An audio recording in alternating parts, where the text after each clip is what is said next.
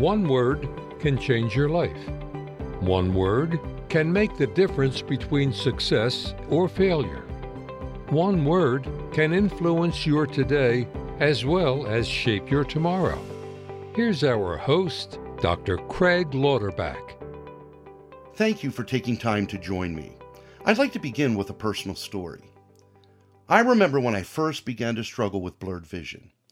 After turning 40, I noticed it was difficult to distinguish things from a distance and when reading.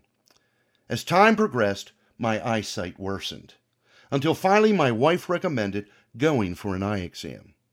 Well, sure enough, I needed glasses. The first time I put them on, I was amazed by the clarity I enjoyed. Well, in this podcast, I want to talk about one word that will give you spiritual clarity throughout your lifetime. I'm talking about learning how to focus. What you see isn't always what you get. Have you ever heard the idiom, "A picture is worth 1,000 words"? Sometimes what you see can be distorted by conflicting narratives. These narratives serve as distractions, creating doubt by twisting the truth. And this is where the word focus comes into play.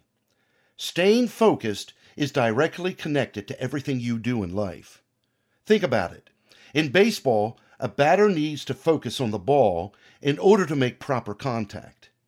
In business, an employee must maintain focus to complete an assigned project successfully. Airports enlist the services of air traffic controllers. Their focus is crucial in avoiding what? A catastrophic event. Focus is the deciding factor between mediocrity and excellence, and even failure and success. Now that's a sobering statement to think that what you focus on can determine your outcome. Everyone wants to succeed. No one wants to fail. That's why evaluating your spiritual focus is so important. Your relationship with Jesus Christ is influenced by the intensity of your focus. Matthew's Gospel, chapter 14, verses 22 through 33, is the account of Jesus and Peter walking on water. Following the miracle of feeding the 5,000, Jesus wants to spend time alone in prayer, so he sends the disciples ahead of him to their next destination. Several hours later, Jesus is ready to rejoin the disciples, but the boat is a considerable distance from land. So what does Jesus do? He proceeds to walk on water. Now, when the disciples make eye contact, at first they think it's a ghost. Then Jesus reveals himself by saying, "Take courage, it is I. Don't be afraid." Peter then speaks up and says, "Lord, if it's you, tell me to come to you on the water." This was a defining moment in Peter's life.